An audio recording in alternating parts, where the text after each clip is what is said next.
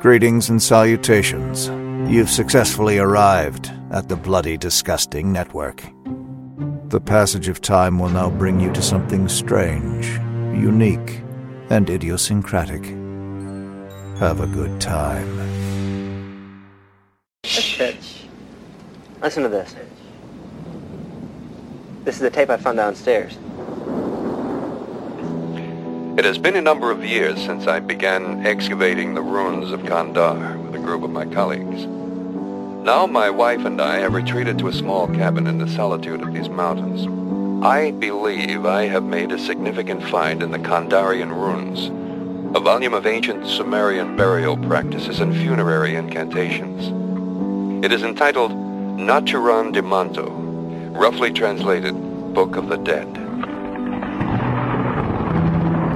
From the gnarled woods of Michigan to the sun-kissed skyline of L.A. We are Halloweenies! You said, I hope you understand when you read this letter that you're better off without me. 'Cause around me is stormy weather, stormy weather. It always surrounds me. Greetings, trick-or-treaters, dreamers, campers, deadites. What do we say for Scream? Movie lovers, movie buffs? I can't remember, but my name is Dan Kurtzman Caffrey, and I am here in the K&B lab. I'm rigging up some prosthetics. I'm trying to figure out how to get this tube through my leg so it can pump blood to the arm that's going to get cut up for the chainsaw. It's a big old challenge. I don't know how to do it. I am, of course, talking about the special effects for the Evil Dead series. We are going to run down our 10 favorite effects from the series tonight. But I'm not the only technician. I don't know if that's the right word, but a craftsman will say here in the K&B workshop. If I'm Kurtzman, I gotta have a Nicotero and the other guy too. So who do I have? I can't just say in Chicago. Who do I have who has an X-Files poster behind them right now? Who's in the workshop with me? Fake Shimp, Justin Gerber, and yeah, after 7 years of special effects makeup grad school, I do prefer to be called a technician. So I appreciate that. You did it right.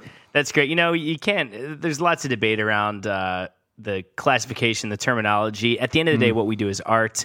So let's call ourselves artists. Artists. I'm like not even. I mean, I did a lot of research for this episode, but I'll do one better. Yeah, go ahead. Artistes. Oh. There we go. Yeah.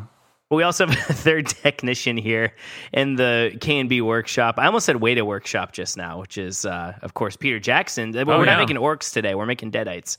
But who else do I have here with me who's going to talk about our 10 favorite effects tonight? Well, I'm glad you actually mentioned Weta Workshop because we are actually sponsored. At least one of these episodes this month is sponsored by a movie that is working with Weta, which is The Tank. So that's exciting. Hey, how about some crossover there? Who knew? I think you're going to say we're sponsored by the Weta Workshop. Oh, no, we aren't, but one of their products for sure. But clearly this is Michael Marketing Rothman. I was going to go with Michael Creepshow Rothman before I started to do a pitch for the new film, The Tank. Decided to go with the old marketing Rothman because that's who I am. But anyway, excited to be talking about effects. I love to get blood on me. I love to get guts on me. Actually, none of that's true. Actually, that is true because I'm OCD. I'm a hypochondriac, and when it comes to germs, I'm not very averse to the blood and guts of it all. But if someone shits their pants, I run for the hills. So I was going to ask what does get under your skin if not blood and guts. Just filth. You just answered filth. That. Absolutely filth. Yeah. Not even throw up really. It's mostly it's strictly just when I say filth, I mean fecal matter. So yeah, that's the stuff that Jesus kills me. Yeah. Hey, Mike, quick question: is The Tank about a Ben and his family accidentally unleashing an ancient, long dormant creature that terrorizes the entire region, including his own ancestors for generations? Yeah, I'm glad you said that, Justin, because it is exactly that. That is the synopsis for The Tank. Cool. I'm looking forward to this movie. Yeah, it's gonna be fun. It's gonna be really great before we're even getting paid for it. Yeah. What about Tank Girl? Ever see Tank Girl? Anyone? Yeah, just missed My it. ex-girlfriend was obsessed with that movie. Had it on VHS, and I think she always threatened to play it, and I had never watched it. And then I think later on in cooler alternative circles, when people would mention Tank Girl, I'd be like, "Yeah, that movie rules." I remember never seen it. I will say the Halloween's Dominion though, because do you know who directed Tank Girl? John Carpenter. You got it. No, it's Rachel Talalay who directed Freddy's Dead: The Final Nightmare. Oh, how about that? Interesting. Oh, wow. All comes back to the Halloweenies. I've never seen Tank Girl. I remember my dad had a copy of Film Threat, and that was on the cover of it. And it was the first time I had seen Film Threat and the first time I had seen Tank Girl. And the only time really I've seen Tank Girl, because I've never seen Tank Girl. I know it was a comic book. There's some special effects in that movie. You mentioned the kangaroo Ice-T guy. Is he like a mutated kangaroo or just a... Dan, I'm not sure, but I can tell you right now, when it comes to that film, there'd have to be a threat for me to see it. I feel like it's probably gotten cult classic status. I'm sure we've got the... Actually, Tank Girl is the best movie of 1993 or something like that. I'm waiting for that article to drop. Where'd Lori Petty, the League of Their Own? She was good in that. And also in... she's in Point Break too, right? Yeah. She's also in Bates Motel, the Bud Cort starring Psycho TV show spinoff from the late 80s. Not the new one, not the one from a few years ago. I always get Lori Petty confused with Ann Bobby from Nightbreed. I have no idea why. They're not that similar, but I think they're just 90s actresses. But the names... Same eyes. Yeah, actually Wise. Their names ended with Wise. Oh, Eyes and Wise. Listen. As we say in the show, we've already gone off the rails. It's like that may as well be our one of our other sayings for the show, not just the Trick or Treaters Dreamer slogan. Because we are not here to talk Tank Girl. We're not here to talk A League of Their Own.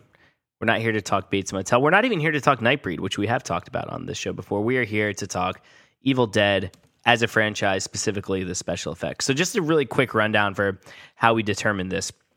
We have 10 slots, 10 coveted slots for the 10 best or favorite special effects in this series. And, we're talking claymation, stop motion, prosthetics, what have you, whatever we wanted to rank. I think we just did the movies, right? No one include any TV show instances. I was thinking about including the TV show, but for me, it's the movies that stood out. But yeah, I have one honorable mention for the TV show that I could throw in there. It'd be fun. But yeah, I had to take it out once I started thinking about the remake also. So... Yeah, the remake has some excellent effects. Would you guys, because I still haven't watched the TV show in its entirety, would you say the show lives up to the quality of the movies in terms of special effects, or is it a little bit lower? No, there's a lot of great special effects, especially I feel like they went more practical in the second and third season. Mike, would you agree with that? Yeah, absolutely. I mean, there's some incredible sequences. Like there was one that I had, it gets middle of my list. And I took it off when I was thinking about some other ones, but just really gross sequences in this, and one that would certainly parallel what I was discussing about my own fears recently with the fecal matter. Yeah. So I don't want to spoil anything, but are you referring to the scene where Ash goes through somebody's asshole? Absolutely, that would be the one. Yeah. The Ash hole sequence. Yeah, I love that one. Yeah. That's great. That's great. Well, so here's how it worked. We all chose 5 of our favorite effects from the series. And to be honest, there was quite a bit of overlap, which meant that we were on this list able to include everyone's choices. So we have a lot of overlap, and then each of us had individual choices that also made it onto the list. Nice.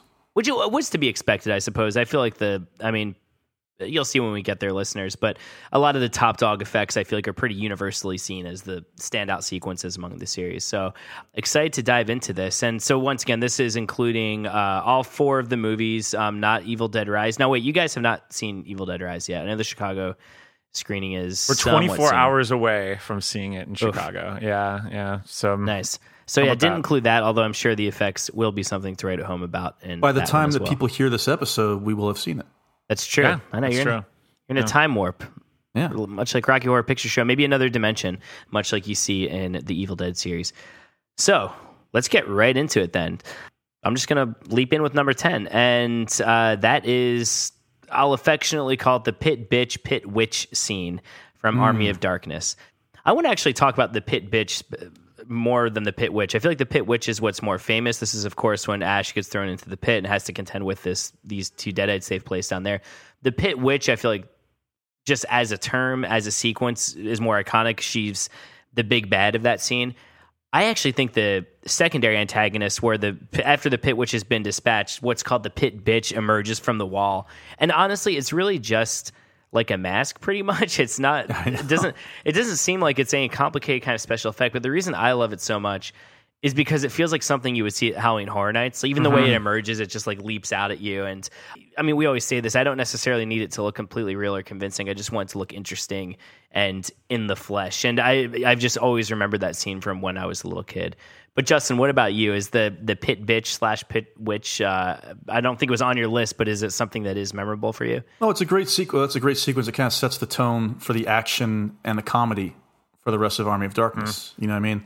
And I'm not surprised you feel that way, Dan, because you definitely are the biggest creature feature head.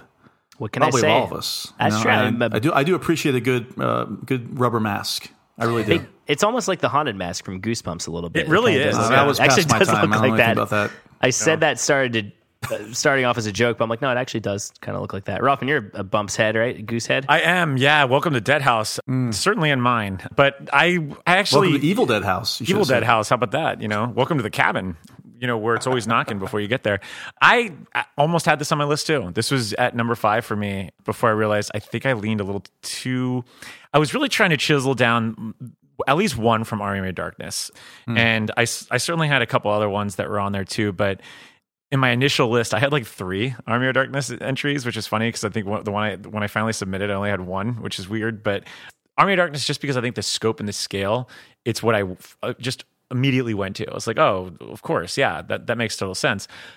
I love this sequence. Like this sequence for me is, especially when you see it in theaters, it's just such a fun hero moment to watch. Like it is funny, but Ash just is great in this. Like when it's almost like I just imagine like in the early 90s when this came out, and diehard fans who had been waiting forever to finally see this third entry, especially after the promise of the ending of Evil Dead 2, to get this sequence coming back, it's like, oh yeah, this is the hero that we knew, and he's so much better at his job now.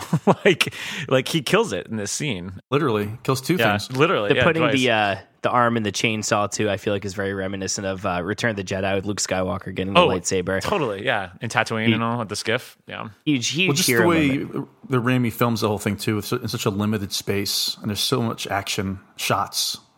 Just the Three Stooges of it all with the beating up of the what is it? Is it the she-bitch? Is that what it is? So I thought the first one I thought was called the Pit Witch, like the woman who looks like a witch, right? And then the creature I'm talking about, I looked online. It's called the Pit Bitch.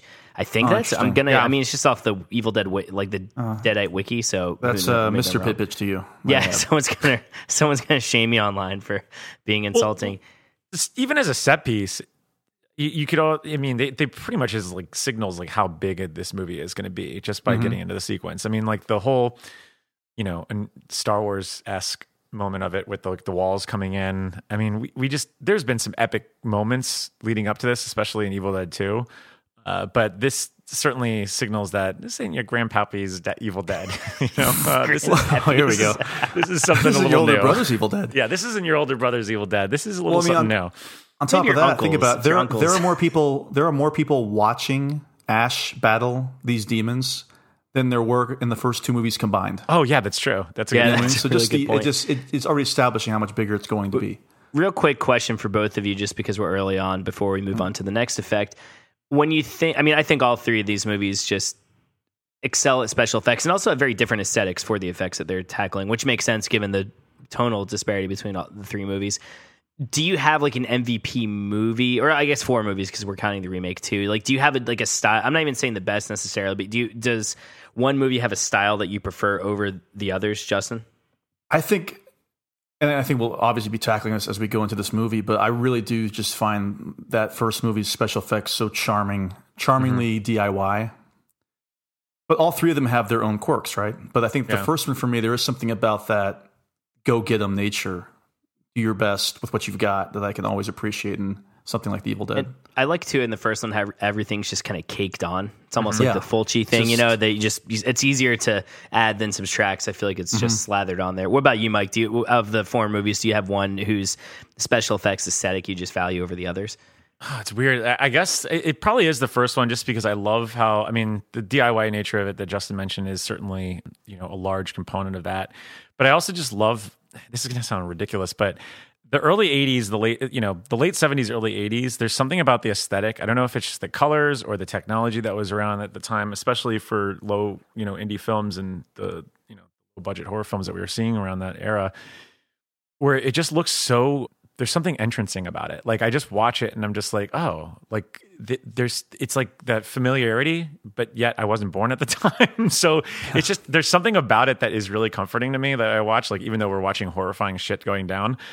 But I mean, in terms of just the execution of it all, I mean, it's not my favorite, but I mean, Evil Dead 2 is pretty remarkable for what they were able to do at that point. Like when you think about just the upgrade, it's pretty wild. And that's coming from someone that's probably my least favorite of the original trilogy. So, you know, I have my hats off to, you know, Greg Nicotero for what he was able to do at that point.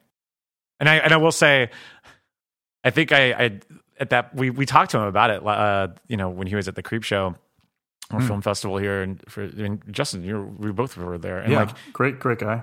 He stayed and actually watched all of Creep Show. He didn't leave or anything. He sat there and watched the movie. He's a true Blue fan. I love it. Yeah. But we asked him about it because I always thought that even the second one was kind of hell to make, though, because the first one was a fucking nightmare. But I just always thought, because I wasn't on that episode for research, but I'd still read the sections of it in the book. But I remember like thinking that like even the second one, despite having the budget and then the gym, it was still a fucking chore to make. And he was like, no, it was the most fun I ever had. And I was like, all right, well, there we go. It's like, and we should some rose tinted glasses too, possibly too. Probably. Yeah. When you're young and messing around like that. Yeah. And we should say too, I felt bad because I said Kane BFX in my intro, and I said Nicotero, Kurtzman, the other guy, which it's Howard Berger. They're all three equal partners in this venture that they took on and created the effects for Evil Dead 2. So now name the three tenors. Can you do it? Pavarotti, Maestro, Placido Domingo. I only know that name because of the Sesame Street Placido Flamingo. Flamingo, yeah. How about that? Domingo, Pavarotti. I don't know the other. Who's the third? Is it Seinfeld that has this joke, or it's like who's the third one? I think it is. Or is it The Sopranos? One, yeah. Okay. I think it's Sopranos. Do you know the other one, Justin? I don't. I really don't. Yeah, no. It's Howard Berger, actually. Again, we apologize, Mr. Berger. You're multi-talented. Sorry. His name's almost like yours. You just got to switch the B and the G, too. So you should remember him. I should. Okay, well, I'm glad you both brought up the first movie because our next entry in the list is from the first movie. And this is one of my individual picks. And to your point, Justin, about just the vast difference in scope between the original Evil Dead and Army of Darkness. This is one of the simplest effects. It only involves really only one person, kind of, and that's the pencil in the ankle in that first film. That has always stuck with me since I was a little kid, and the way they bend it too. I think it's because we see it go in, and then we cut away, and then we cut back to it, and we see them bending the pencil and just gouging the skin more. There's something, I don't know why, like, I'm always a sucker for realistic feeling injuries on screen, and I think that's something I can imagine happening to me. But Mike, what are your feelings on that pencil? I know it wasn't on either of your lists, but is that something that gets to you? It's pretty early on, obviously pales in comparison to later effects. Well, it's stop motion in the way with just the design of like, and especially with like the soundtrack that scores underneath it when it starts scattering around. There's just something that really gets under my skin, and just about all of that, where first off, I mean, stop motion in itself is terrifying for me. That's why I've never been able to finish a single Rankin Bass movie. Oh, really? Not even? There's something about it that just it's this weird sort of non-uncanny valley because it doesn't look real most of the time, but there's just something. But it does take up space because it is real, and so real. it's something that really. It's like almost like trypophobia for me, where it's just like I look at it and I just want to scratch something or whatever. And especially in this case, because that coupled with the sound effect, it is like a sort of like nauseating experience watching that go down. Yeah, that also too. Shout out to Rankin Bass, man. Some of the scariest TV villains I think I've ever encountered, between the Bumble and Eon the Giant Vulture and Burgermeister, Meisterburger. I could go on and on. That's to say nothing of Pit Bitch as well. From what I remember. Yeah. It looks kind of like a Rankin Bass character. Oh, know what it looks like? Almost Pit Bitch is a Bernie Wrightson drawing, which makes sense because they would all go on to do Creep Show. But that's what I'm reminded of. What about you, Justin? How you feel about the pencil in the ankle? I love it. I think it's twofold for me though, because I remember first seeing this movie, which I discussed, was on, I think, USA Up All Night. So it's pretty edited, but not too edited where you don't see the pencil go into the ankle, which is still that visceral, oh, God, you know. Ugh. But then shortly thereafter, we rented it, and obviously it's much more graphic, and it goes on, and they keep cutting back between, it's Linda, right? Linda's eyes? I think so, the yeah. Girlfriend, Linda's eyes to the ankle, And it is just, that kind of stuff bothers me. Like, I would rather watch somebody's head get chopped off than watch somebody get stabbed in like that's the ankle. Thing. Like I guess my a head broken could bone or something like that, because that's so feasible. My head could get chopped off. Our heads could get chopped off, but we're much more likely to get stabbed by a pencil, I think. But I'll tell you, one of the least painful experiences is to have your head chopped off. Yeah, probably true. There's there was this professor, I never had him at Florida State, named Robert Owen Butler, and I know he has a book called, I think it's called Severance, actually, predating the show.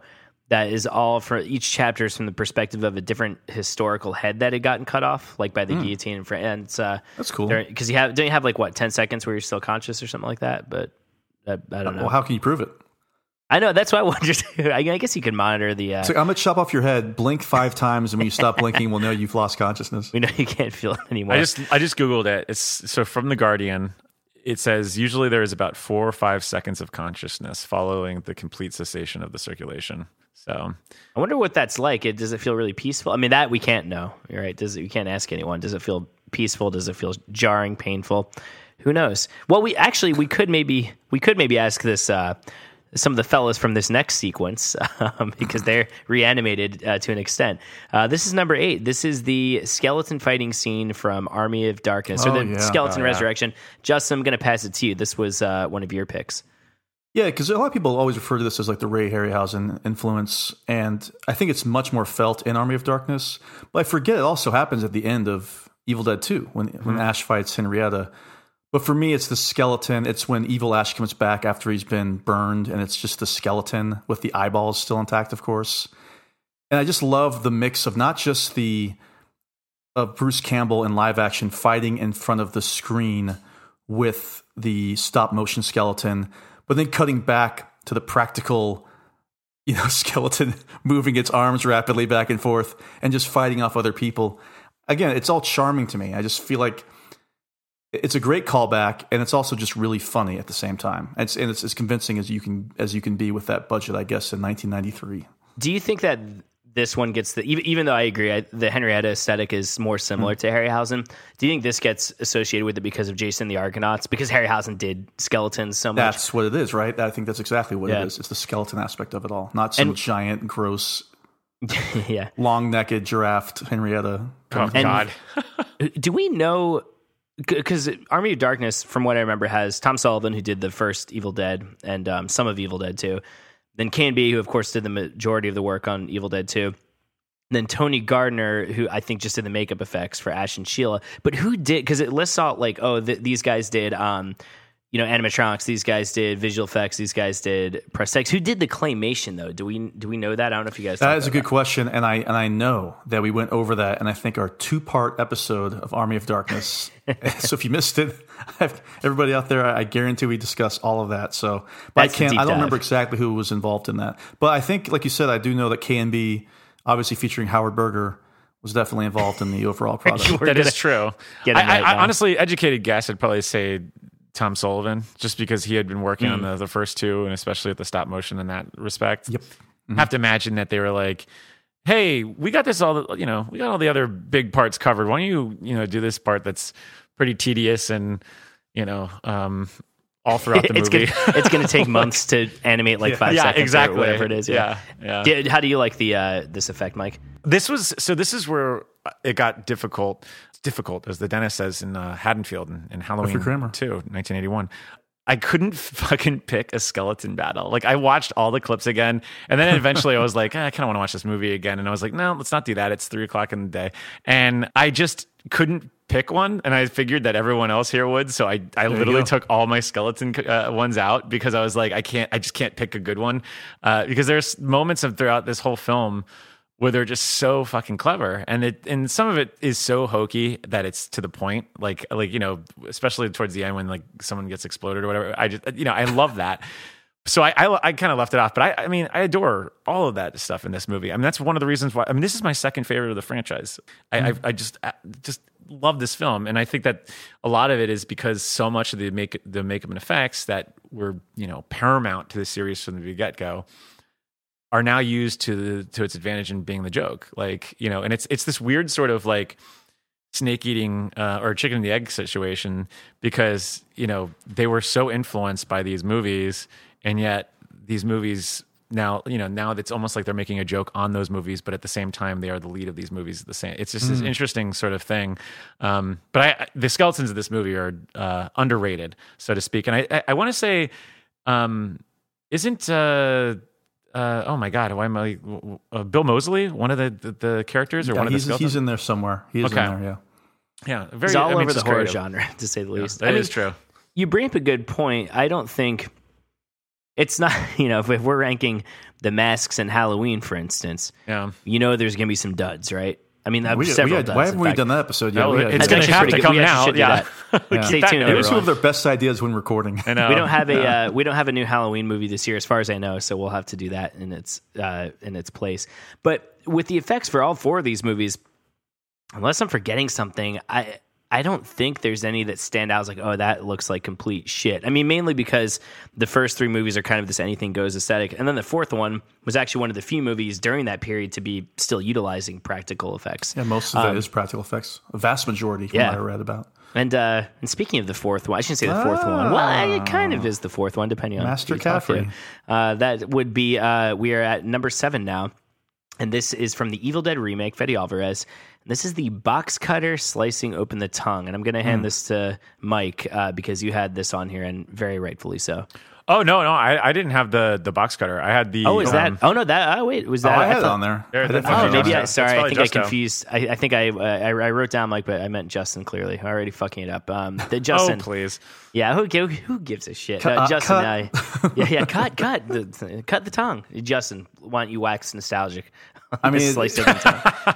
It's simple, but what can I say? It really sticks out, like that tongue. No pun intended, of course. I think the whole sequence is absolutely disgusting because it starts off with her, the sister.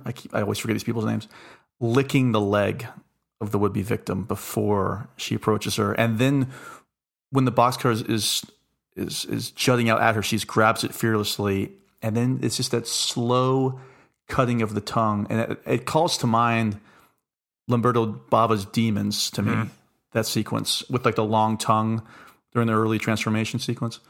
And I mean, I know there's far more, honestly, there's grosser moments, even with that box cutter and, the marble from the bathtub and people's arms being sawed off. But there's something about that scene that is the iconic scene for me, at least when it comes to the practical, simple special effects. It still grossed me out and pretty easy to do when you really think about it, but it just works really well. Yeah, know what I would venture to say? I mean, and as we know from the episode, I think all of us this movie had really raised up in our rankings and our just opinion in general.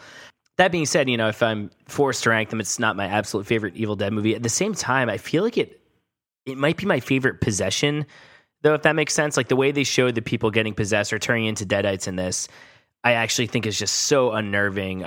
Usually because it's played for laughs in some of the other films, but...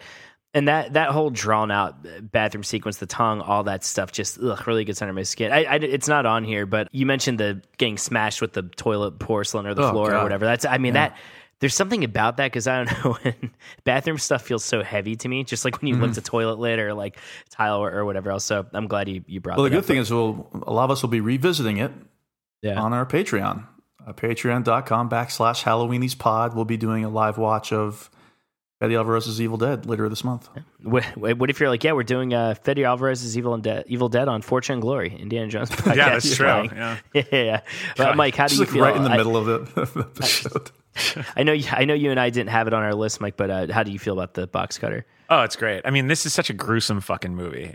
I mean, I said it on the episode that this is one that I don't like rewatching. And it doesn't mean I don't like this movie. It just means that it's effective in that being really fucking disturbing. And this is certainly one of the sequences. I mean, you mentioned, the porcelain, but there's also just like the needles going into his eyes and all this other shit. I mean, it's just chaos at this point, because this is certainly mirroring the moment where shit starts to unfold for, the Fearsome Four in the original one. The Core Four. The Core Four, when, to borrow from Scream 6, when they're, shit is going on with Cheryl, and then all of a sudden the other girlfriend's, possessed. It's just, at that point, you're like, oh, there's no turning back. And then this is certainly that moment for them. And they just throw it through the roof. And it's the box cutter at the end. It's just like, it's the cherry on top. It's just like, fuck. Like, this is just, it's just such a chilling movie altogether, and which is what the original one was supposed to do for audiences back then.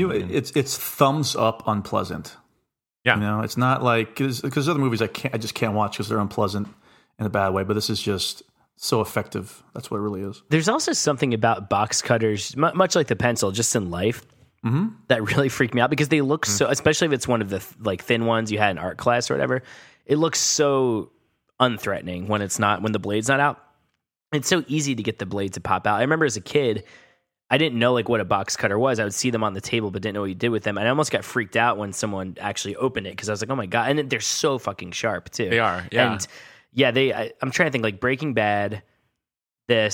What are some other? Are there any other horror movies or just any movies or TV shows that utilize like a box cutter death or box cutter injury? I know we're forgetting something huge. I'm sure. I'm trying to think of anything we've covered that might have.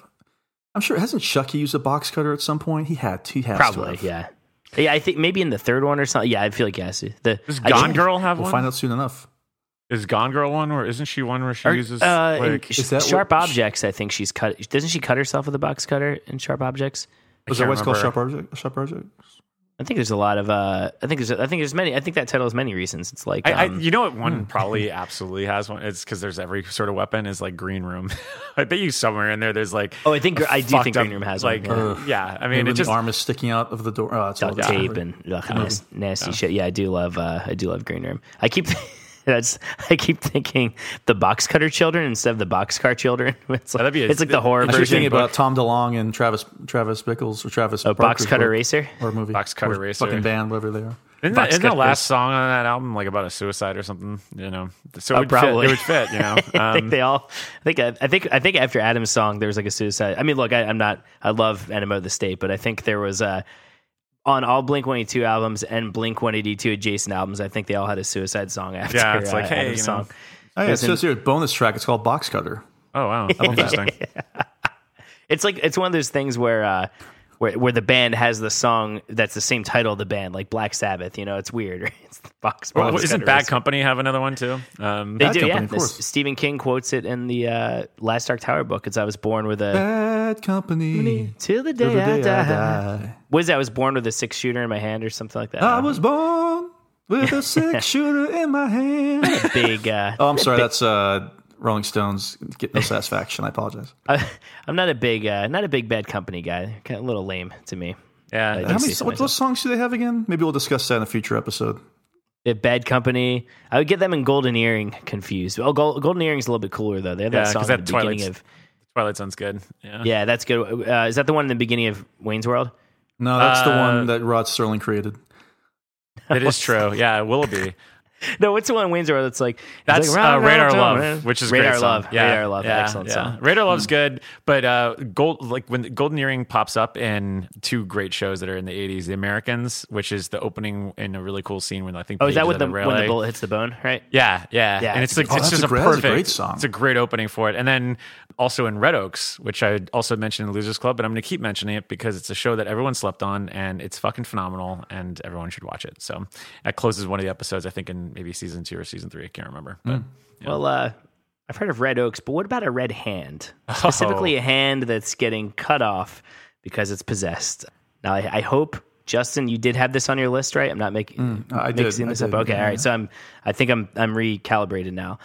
Justin, this is Ash cutting off his own hand in Evil Dead 2. Very long sequence. Why do you love it? Why did you pick it? And then Mike and I will share our thoughts on it. Well, I mean, I've just got not just the sequence of him cutting off his hand, it's just the hand itself. I mean, that hand really does feel like a true character, much like New York does in a lot of the Woody Allen movies. Because it's not just a bit. You think it's just going to be a bit when it's running around initially, but then they do this great utilization of remote control, crew members acting as the hand, and there's a little stop motion as well. But then every time you think it's gone, it comes back. Oh, like yeah, when it's holding hands. Yeah. I think the prop is holding hands with Bobby Joe. They do that great cut to black, like an old 50s, William Castle movie. And then you forget all about it again. And then it kills Annie at the very end of the movie. That's true. And then you never see it again until this TV series. But that's it. Yeah, I think it's such a great... I mean, that's the classic thing from the movie, I think, is that hand, too. And I think, too, it's also seamlessly blending with Bruce Campbell's performance and how he's manipulating the hand before he even cuts it off. And it's interesting because when I think about a lot of other special effects heavy movies, horror movies specifically, you might have the shot where someone gets their brains blown out, and it clearly cuts to a dummy. Like even like in something Dawn of the Dead. No, exactly. I love it. Hands in his and pocket. I don't hate that necessarily. That can be really fun too. But there's this element where you see the switch, right? You see the thing get swapped out for something else, and it becomes comical. And Evil Dead could get away with something like that, right? But what I really admire is that all of this is seamlessly blended with Bruce Campbell's awesome performance in this movie. Evil Dead 2 is my favorite Evil Dead movie, and I think it's the one where I like Ash the most. It's my favorite performance from Bruce Campbell also. But Mike, what about you? Will you give this sequence a hand? Yeah, I almost had it on there. But then I thought that it was more Bruce Campbell, so I was like, maybe I'm overthinking this. But then I did forget that throughout the whole movie, it does pop up.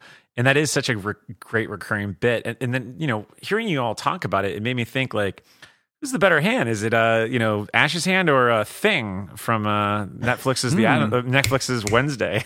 Am I right? Not the Addams Family, specifically Netflix's Wednesday. Is it the Thing? I can't even begin to tell you about Wednesday. Literally, because I haven't seen the show.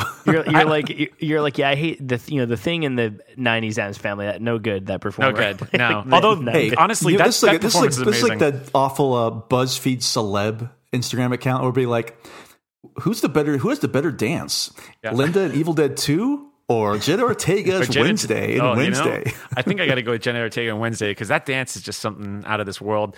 She was influenced by Susie and the Banshees? I can't believe this is unbelievable. What's funny is that this goes around and about because Susie and the Banshees is also, I believe, in Batman Returns soundtrack, which is a Tim Burton joint. So they've got a variation of their song "Kiss Them for Me." Yeah.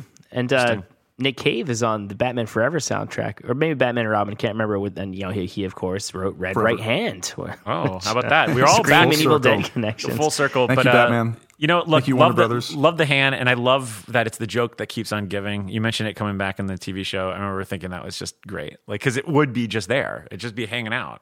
I have to say there must have been some restraint to not have it come back for the third movie, which they easily could have done, and they just don't do it. The hand is not in Elmer Darkness at all. That would be so funny if it did just pop up in the last act or something. Just we see it the day. Yeah. When they go into the vortex or whatever. Yeah, we see it really quick hop after it or something like that. Or doing all of a sudden you see a shadow. And it's like, oh my God, and you think it's going to be this giant bat, and it turns around and it's just the hand or whatever, and he finally walks up to it and stomps on it or something. That's actually a really good bit. I feel like that's very much in the anarchic Looney Tunes kind of vein of Evil Dead 2 and Army of Darkness. But let's get a little bit more serious, guys. And we're going to go forward in time once again to the 2013 remake. This is Mia ripping her arm off, which we mentioned. Also among this finale of Bloody Rain. And I should say too, so we're in the upper half now, we're in the top 5. Everything from here on had at least 2 votes, and the top 2 had votes from all of us. But I'm going to pass this one to Mike. I know Mike put this on his list. Did. Yeah. This is fairly high for me. I think this is this is 4. But yeah, I mean, this was the first one I thought of when I came to the reimagining, if you will, just because they don't pull from the shot. Like, it literally just keeps showing the tendons coming undone, her yanking it off. I mean, the blood is enough already, just like the raining blood. You think that's just already cool enough. But the fact that they actually do it and they just stay on it is says everything there is about this movie. Is that like they're not gonna let you get off the hook here. Like with Evil Dead, they usually just cut to Ash's reaction or something. But no, you're gonna see her having to fucking rip it apart. It's actually like more jarring than say like 127 Hours in that movie was making people fucking pass out and throw up in the audiences. Yeah. That's not to snub that movie. That movie's it's pretty fucking harrowing of a movie. But this is certainly harrowing itself, and again speaks to the just brutality of this film. And I love it. I'm still kind of pissed that we never got Jane Levy to come back, because she's in this sequence alone, like you're talking with Ash with the hand, like she fucking kills it here too. So.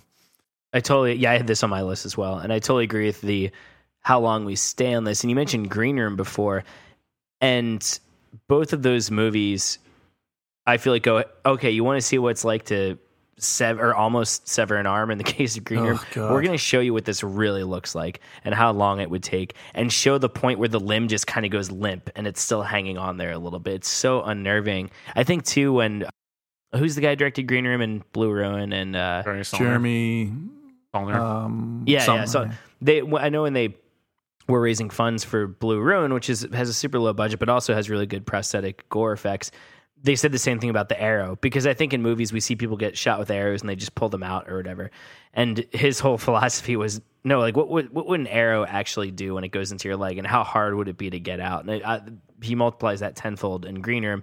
And I think this sequence, even though it's an Evil Dead movie, which is known for the more over-the-top violence, the not-so-realistic violence, I feel like this, despite it raining blood and her putting a chainsaw on it, whatever else, like this feels like a real arm severing, if that makes sense. So yeah, just really, really, really effective. What about you, Justin? What are your thoughts on this? I agree. I wonder, because I watched it again.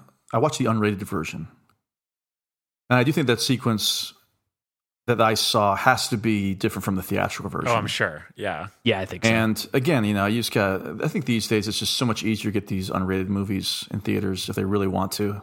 And just call them R. I really wonder if it would just been rated R if it was released today. I feel like we've seen so much more graphic scenes, not just in the movies, but on TV even. But yeah, I kind of alluded to it earlier. It's disgusting. I love it. It's absolutely gross, and I hate. Again, it's the limbs thing. I can't stand watching that, like the elongation of it all. Just chop off my head. I'd rather have that happen than chop off my arm. I had Brawl in Cell Block 99 or whatever on the other day on like Pluto TV or something. And there's like a sequence where he's fighting a guard and he like breaks his arm or something like that in a way that is so disturbing. I had never seen it like that done before. And it like haunted me for the rest of the day. I was like, oh God, like what if that did happen? Like the guy just passes out, like isn't even too. like withering, ugh, disgusting. Broken bones is just, I don't even want to deal with it. Yeah. That's like, I don't think you'd mind me saying this. So Flieger's dad is, I think he's retired now, but he was a corrections officer in a maximum security prison in Florida. And the story always sticks with me. Some inmate was like, I think trying to choke him or something. And he just took the guy's fingers and spread his palm apart essentially, and he had to so he didn't get fucking killed. But I was just like, oh, even though you easily, that's not going to kill you, but that injury description has stuck with me. It's disgusting. Since I was a little kid. Yeah, I'm going to pass out like this guy in Brawl and Cell Block 99. Yeah. I mean, that same director has a very disturbing sequence that's similar to your story, Dan, but with another part of the body in a Bone Tomahawk. So, yeah, fun times. That's the director of Bone Tomahawk. That movie. Mm-hmm. Yeah. I don't even think I've heard of this movie. Is it good? Oh yeah, he's got that and Dragged Across Concrete, and yeah, he's working on something else. He's a very interesting guy. Yeah. His Bone Tomahawk's fucking great. I mean, you guys covered it on this. I love Bone Tomahawk. His next movie is just called like Kicked in the Nuts and Torn Apart. Viscera. Just disgusting. Yeah. But that is nasty. Well, hey, it's gotten a little dark over here. I'm going to lighten it up a little bit with this next sequence. At the number 4 slot, I had this on there. I believe Mike had this on his list too. I don't know if I'm making this term up. I think this is colloquially what it's known as, the Laughing Shack, where the house starts going nuts in Evil Dead 2. And it's so good. Is it called the Laughing Shack, or am I making that up? I just call it that scene in the cabin when everything starts to come to life. I mean, I don't refer to it as the Laughing Shack, but is the Laughing Shack from like Looney Tunes or something? I feel like maybe I'm making that up. I don't know. You think about the Laughing Place from Splash Mountain. Oh, yeah. We probably shouldn't dive into Splash Mountain discourse, right? Let's just talk about Brer Ash instead. Brer Ash, yeah. BoJack Horseman has a Laugh Shack, and Wrigleyville has a Shake Shack. And B-52s have a Love Shack. Yes. So here we are. And Weezer goes back to the Shack on what I think is their best modern day or contemporary album. I think you said that was their best song on the album. I thought. No, worst song on the album. Maybe the worst song on the album. It's good to release your worst song as the single, because then you're right. Yeah. Both coasts had Shack. If you're considering Miami and Orlando and Los Angeles, all right, I'm good. And even Phoenix. Well, either way, yeah, this is as Justin said, the scene where the house gets possessed and everything starts laughing, and the whole sequence is great. The thing I would actually argue this image is the one that stuck with me the most from any Evil Dead movie since I was a kid. It's the deer head laughing. Mm-hmm. There's something so The eyes. gross about that to me. The way its eyes are kind of milky, and how it looks so. I mean, you get a deadite deer essentially, which that specifically has always unnerved me. But Mike, what about you? Because you had this on your list as well. Yeah, this is. I mean, when I think of Evil Dead 2, this is the scene I think of. I know the chainsaw and groovy, and Workshed. That whole sequence is just iconic. But this is where I'll never forget the follow up and just watching it from the first one and being like, oh, okay, this makes sense now. And now I know what they're doing with this. Like it's comedy, but at the same time, like there is something really disturbing about it. Like it is that just unnerving look of the deer. And it's funny because this also always reminds me of another sequel, which is Pet Sematary 2. And there's like a weird sequence where Anthony Edwards of Zodiac fame and Miracle Mile fame, also ER, he's in Revenge of the Nerds. Yeah, also ER. Is he in Top Gun? And in Top Gun, yeah. He's Goose. His son's played by Miles Teller from Whiplash. He's basically going into another person's office and he has like all these like taxidermy heads all over the place. And for some reason, it just at the end of the scene, it just zooms in. Like the guy starts laughing and then it zooms in on all the heads that are in the room. And I remember seeing that as a kid being like really chilled and scared by that, like thinking that all the heads are coming to life in that moment, but they're not. They're just staring at him. But this head does come to life in Evil Dead 2. And I think that mixed together might be one of the reasons why I think it's kind of scary, even though it's pretty funny. I mean, even the fucking lamp is laughing at him, and then he starts mimicking he freezes in the time. It's so funny. So good. It's just great. Yeah. Yeah. Wait. What movie did you say just now? Were you referencing with the Pet Sematary 2?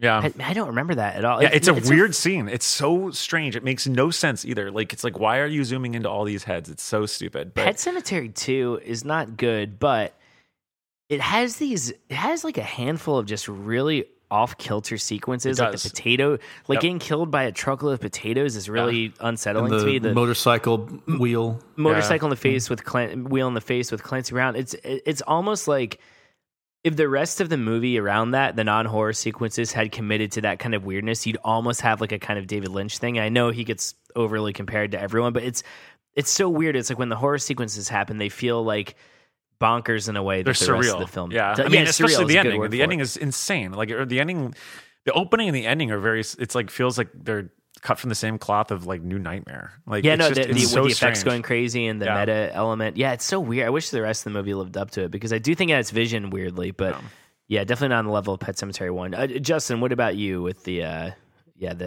No, I think it's awful. I think it's stupid. Shake Shack. No, I think it's a classic scene. What also makes it unsettling, I think, is what Raimi does with the footage, because then the footage kind of shrinks and kind of closes in on itself, and then stretches back out when it's like going up to the rafters and looking around, and it's unnerving. But I just love, and again, it's all tangible, right? It's all really happening in frame, which I think is just always adds to it for me. And that, Mike, you mentioned the lamp laughing, and then they both freeze. And then they both laugh at the same time. It's just funny, goofy stuff. And then he hears somebody come to the door and it breaks and he shoots. It's just great. I love it.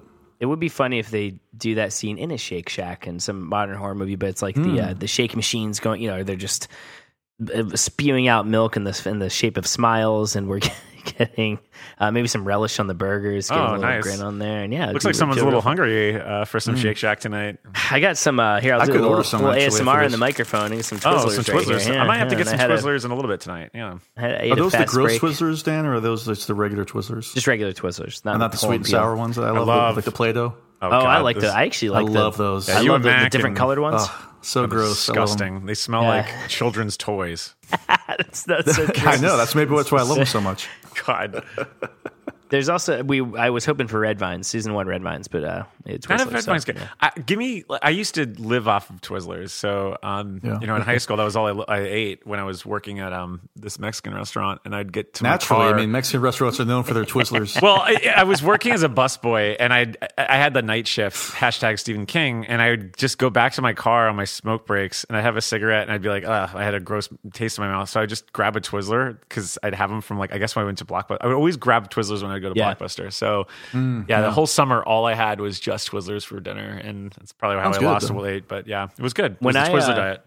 When I worked at the Newport Richie Blockbuster, Twizzler diet. On Old 54, when you had to refill the candy shelf, they go, "Oh, hey, here's the candy keys," and you'd go in this room and unlock this big room of candy. And there's tons of candy in there, but it always smelled like butter from the popcorn and Twizzlers, weirdly. Oh, my God. Those were like the two smells that it wasn't bad necessarily, but just a strange combination. Well, when you were on your way there, were they ever like, when you opened the door, it started playing one of my favorite songs off of Darkness at the Edge of Town, Candy's Room. Oh, okay. Oh, hey, saw Bruce Springsteen play that just 2 nights ago. It was interesting. Yeah. I love it too because Lifter Puller, which is the Hold Steady's first band, they have a song that they just call Candy's Room because it has the same cymbal rush in the beginning. Meet me in Candy's Room. Which weird, it starts off like sounding like Candy's Room, just like that. But then Craig Finn just comes in going, "Baby, have you heard about the nightclub?" It sounds nothing like Candy's Room. I always thought that was kind of funny. You know what was also funny was when like Craig Finn used to like sing on the mic and then he'd go off the mic and go, I don't know what he's talking about. You know, and then I love that live. That's so great. I haven't seen him in so long. Him live in so long. I saw them last year live. He still does that. Happy I love report. it. Yeah, I saw New the album Brooklyn either Bowl. just came out or is coming out this month, I believe. Just came out for this past Friday. I still need to listen to it. Well, if you got your bingo card out, this is when we talk about Hold Steady. I'm trying to think of a good Transition? transition that has to do with the Hold Steady. Let's see. If it was something else. Speaking of holding steady, what's the next one? I could have, if we were talking about Deadites or something, I could have gone, oh, this is Hold how Deady. resurrection really feels. But I can't because, this does kind of have to do with Deadites. Anyway, I'm talking in circles at this point. The next one, our number 3 slot, Mike and Justin, you both had this on your list, is the finale of the first one, book burning, friends melting, stay positive. God damn it. I know. I'm still trying to do. I knew he was going to stick. My Hold Steady knowledge runs so deep. Yeah. So deep. I know all their songs. I should be able to. It's something obvious that you're forgetting, I think. Listeners, this is literally the best way you could ever know who Dan Caffrey is because I'm watching him introduce this next, this next effect that we're doing, and you couldn't even finish it before you go, God damn it, I need to figure out this Hold Steady thing because I know that in your head right now, that's taking up 80% of your thinking right now. Is like It's going to be like the thing where you got into an argument with someone and then later on you feel bad about your performance. The jerk I store. should have said this to them. Yeah. Parking lot logic. Yeah, the jerk store. Yeah, exactly. Yeah. And I'm going to think of the perfect Hold Steady transition later. Maybe we only have 2 after this, so maybe I'll get there with these other 2, but we'll see. Justo, I'm going to pass this one to you to start us off. Finale of Evil Dead 1. What do you want to say Dan, about it? While I talk about it, I need you to look up the lyrics to The Swish by Hold Steady, and I think there's some mention of stop motion in there, or at least motion. Oh, is there? I know. Or maybe even just stop, and that would have helped you out a little bit. I know they mentioned Rick Danko, who was in that song, who was in the band, and the band, of course recorded at a secluded house and in the Catskills. And speaking of secluded houses, though, I will say this finale takes place in a secluded cabin, which is a house. There we go. We did it. I mean, what can I say about this sequence? I mean, this calls back to the do it yourself aesthetic of it all. It's unnerving because once Cheryl and company become the stop motion, they look different. They look off immediately. They look a little thicker. And then the different use of colors when they start to break apart, it becomes much more vibrant because the movie for the most part is really just red and white and brown. That's the entire movie. And all these other colors enter the picture when everything starts to kind of rot around them. I think they use like old mashed potatoes, and they said that the set smelled like absolutely awful when they were filming that. And then, of course, the real physical hand bursting through Cheryl near the end of it. And then you've got the book coming to life as well in the fireplace. It's just with stop motion. I don't know, the whole sequence is it's a great way to end the movie, I think. There's no coming back from that scene. It has to be the end. It almost goes into like Pee-wee's Playhouse mode. Yeah, that's really freaky. Yeah, that's good content. Yeah. And I think, I don't know, it's funny because I think sometimes about the stop motion at the end of the thing, which I don't mind, but it does feel at odds with the rest of the movie because the rest of the aesthetic is so different. And as we know, that was kind of a last minute substitute for how they really wanted to do it. Evil Dead, however, I think because they're just turning to every trick in the book for all the special effects, especially in that first movie, it really does work. And it suddenly feels like the apex of everything we've seen up until that point. Mike, what about you? Because you also, I really didn't put this on my list. Yeah, I just had 5 other ones that I liked more. But yeah, Mike, what about you?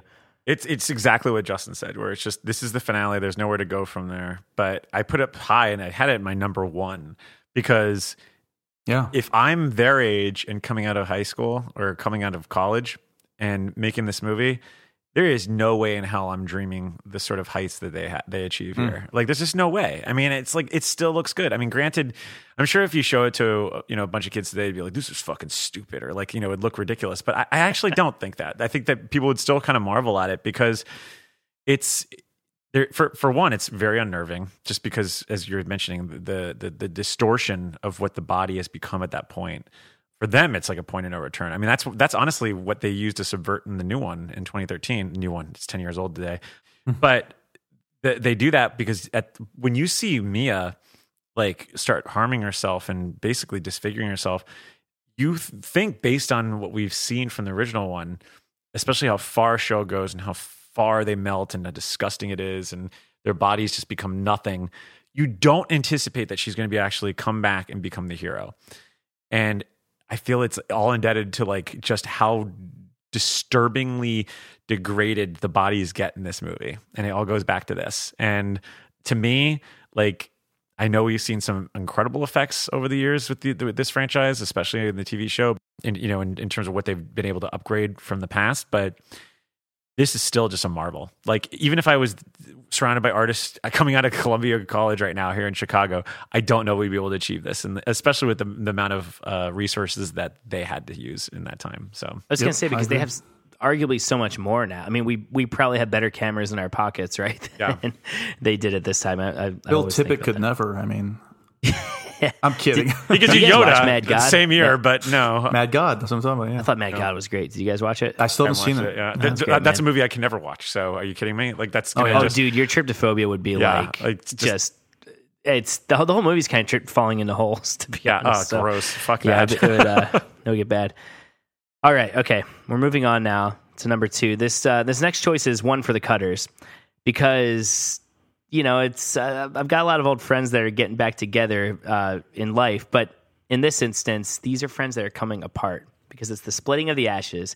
There, I got 2 Hold Steady puns in there. I was just going to say, One for the Cutters. Yeah, there you go. Good job. Got one for the Cutters and a line from Stay Positive. Oh, and we should say too. So that these top 2, all 3 of us had us on there. Oh, awesome! Good. Splitting of the Ashes clones, whatever you want to call it. Mike, why don't you take this one? This is from Army of Darkness. This is just fun. I mean, it's like, even watching it again, this is probably my favorite sequence in Army of Darkness, just because because the windmill in this sense is the cabin, right? Like, it's the stand-in for the cabin, even the way that he has to run back to it. But I was rewatching like the clip yesterday. I still don't really know how they did it. I mean, like, there's a lot of the big small stuff, that the Gulliver's Travels of it all, where you can obviously see where they did the green screen and the blue screen and stuff. But it's like when the mirror breaks and they all hop out at once. Like, it's just so creative. It's so great. It's like music video-esque, but like, God, it's fucking cool. And the lengths they go to stretch these effects in this one sequence, it's phenomenal. And again, it's like, they're like, all right, Bruce, you did the whole sequence where you cut your hand off in 2, and we ran you through the ringer, literally, by flipping yourself and hitting yourself and yada yada yada. We're gonna do that, but there's gonna be dozens of you, and we're gonna involve hot water and also a double. It's just fucking crazy. Like, the amount of stuff that they threw all the spaghetti on the wall and they just let it hang, and I love it. So I mean, this is just phenomenal, and it still looks good. That's the thing. Mm-hmm. Would you guys say that? Even from just seeing, I remember every comic book I bought around the time this movie came out had an ad in the back, had the poster for Army of Darkness.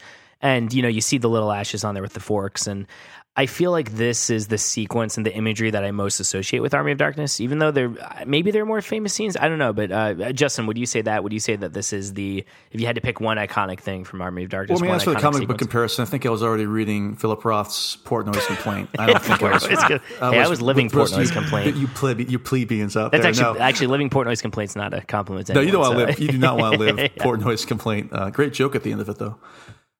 That's true, yeah. What I think about with this sequence, especially when you think it's over with, when he swallows all the little evil ashes, But then there's that rapid fire use of special effects where he sees the eye in the shoulder blinking at him. And a split second later, it's already got to the point where he's got the evil Ash coming out of him, but it's this great dummy of Bruce Campbell, but he's still doing all the physical stuff, punching himself, punching the dummy. And then the next shot on top of that is the green screen split screen of him, looking at himself and then poking himself in the eye. I mean, look, I'm explaining all this. Folks, you got to go on youtube.com and look for Ash versus Ash, and the whole sequence is up there for you. But it's just that it's the rapid fire. Think about how long did it take for them to create that prosthetic eye? And it's in the movie for what, 3 seconds? Yeah. You know what I mean? It's just a little stuff like that adds up. That's why it's so memorable over time. Yeah, it really is like this battle royale of all the special effects I feel like we've seen in this series up to that point. Well, hey, speaking battle royale, we are at our number 1 slot. There can only be one winner. I think this, I have to be honest, I didn't write down where in your list you guys had it, but all 3 of us had this on our list. So this and the Ash clones obviously get those top 2 spots, but we're at the number 1 spot. In this sequence, this character, she's insatiable, but she still looks incredible on that first night where Ash has to fight her. First night.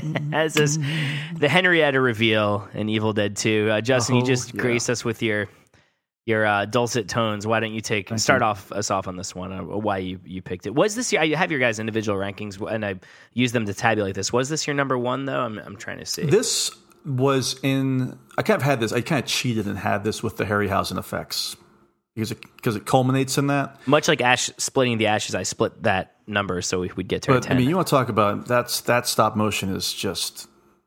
I just love it. Again, it's the tangible nature of it all, right? I mean, because you could do that cleaner with CGI. I mean, I'm sure it would look awesome. They more or less did that for the Ash vs. Evil Dead series, as a matter of fact. But there is something about that nostalgia factor of it. Just it looks like it's being molded before your eyes by some unseen force into this true nature of the demon that is Henrietta at this point, and then everything that happens after that is just comic gold for me. Yeah, it does keep. I honestly feel like all the Evil Dead movies and any good horror movie you want to do this, right? It just is this escalation. Like everything just keeps one upping whatever came before. And this is, we just talked about the splitting scene in Army of Darkness, but I feel like this is Evil Dead 2's version of that, just in terms of scope and how it keeps stacking up. Mike, what about you? It's that monkey business, like hearing the chimp, sound effect when starts expanding. It's like it's just so gross. Like everything about it is just aesthetic hell, because the whole time you're just watching this thing growing and contorting, and then you have this like cacophony of noise that doesn't seem to work. Like it's just this weird marriage that is just it's the most bizarre marriage. It's, and so I don't know, for me, even rewatching the clip, I just was like cackling at just. They really were just like, all right, what else can we add to this? What is some weird shit that we could throw left field in it? And I just could not stop laughing at the monkey sound effect, because it makes no sense. Like there's no reason why it should be there, but it's there, and it adds so much. Like for some reason, I'm just like, that made me think of like the smell, like the rancid smell that was in like a King Kong ride. So just imagining like Henrietta smells like shit banana for some breath. reason. Yeah, like so all of it is just it's like this beautiful disaster on screen, and it makes you laugh even further because you just know it's like Ted Raimi in there. And he said it smelled so bad. He said it was just a fucking hell. And I don't know. It's just it's telling why they kept bringing Henrietta back. I mean, I think I want to say she comes back at least once in this series, and I want to say maybe it's a second time. I can't remember. It's been a while since I've rewatched the series, but it's a reason. And Henrietta's is almost as, I would say, the top 5 Evil Dead characters if you think about definitely. it. Yeah, 100%. I mean, other than, I would say you could argue like Linda in Evil Dead 2, which is also stop motion. Yeah. And I will say, Dan, after she does that ballet, I'm convinced that she was a damn good dancer, but she wasn't all that great of a girlfriend. Oh, I mean, definitely not a good, definitely not all that strict of a Christian either. Because she's a demon at that point. Although I guess demons would have to believe in Christianity by their very nature. How close was that cabin to the Mississippi River? Where is it? Michigan? Is it supposed to be Michigan? Yeah, I think it's not that close, right? Do you think that, at the end of Evil Dead 2, when the cabin gets warped off into, that huge vortex at the end. If anyone who had rented, let's say that there was somebody that was supposed to come that next weekend, right? I guess they would be able to go in the cabin. They'd have to, hang out in the chill out tent. You know what I mean? Like chill out tent.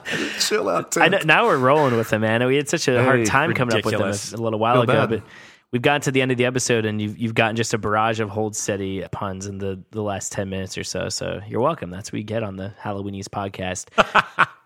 Deadites, those are our top 10 effects. But it's funny because even mentioning the Linda claymation, I'm like, oh yeah, that would have been cool. Yeah, I know. I was thinking same. There's a lot. You can't go wrong. Unfortunately, like I said, these are the definitive top 10. This is it. I don't want to hear anybody else's opinions. Yeah, sorry, all 3 seasons of the show. Yeah. Don't sorry, comment on all the other effects and all the other performances. Evil Dead Rise, you didn't make it. We didn't see you. No. You didn't have it. Don't comment on social with your top 10 because we already did it. No, I'm kidding. Please do comment with your top 10. Let us know in Discord as well. Mike, before we sign off, what do we have coming up on the Halloweenies? Oh my God. Well, we're going to be talking about Evil Dead Rise, which is continuing our Evil Dead month. We got, as Justin mentioned, we have a rewatch of Evil Dead 2013 that we're going to be doing a watch along on. I believe that's on Monday, April 17th. And to join, to join us, as we say, you have to join our Patreon, patreon.com/HalloweeniesPod. And the good news about that is that in addition to joining the watch along with us, you'll have, hundreds of hours worth of content that's like one-offs of pretty much every movie. Many movies we mentioned on this very episode today. You mentioned Nightbreed. You mentioned Bone Tomahawk. I'm sure somewhere in there I mentioned, The Changeling. If I didn't, I usually do. So that's there too. New Nightmare. New Nightmare Saw. Like we have all this shit in there. Not to mention commentaries and our first spinoff series, Fortune and Glory, which is our Indiana Jones series. And we have 2 episodes that equate to about 5 hours on Raiders of the Lost Ark. And God knows how much we're going to record this month for Temple of Doom. So busy times. And look, if you're a Patreon, you want to, throw some bones and request a Craigcast, the Hold Steady podcast spinoff. Well, we'll be there for you. Yeah, what if that's our follow-up to Indiana Jones? It's like, yeah, you know what? It's we talk about Weezer a lot, but we really had a lot of fun talking about Hold Steady in that episode. So we're going to dedicate 5 months to it. You could honestly have the whole podcast dedicated to a Hold Steady song. About some other references. I mean, you talked about the Swish. They referenced the band. They referenced Steve Perry. The Swish. They referenced Tusken Raiders. They actually have a book coming out. Actually, that is called How Resurrection Really Feels. That's an oral history of the band that I'm really excited about. It's not about Halloween Resurrection? No. Oh, God. Look, all this crossover potential just at our fingertips right here. Can't wait. All right. Well, I'd say we have to close up the shop for the night. Our technicians we've successfully created all the effects that you've just heard about, and we even had time to discuss them. We sat here and discussed how great our own effects are. So until next time, won't you join us? Join us in the Mississippi River.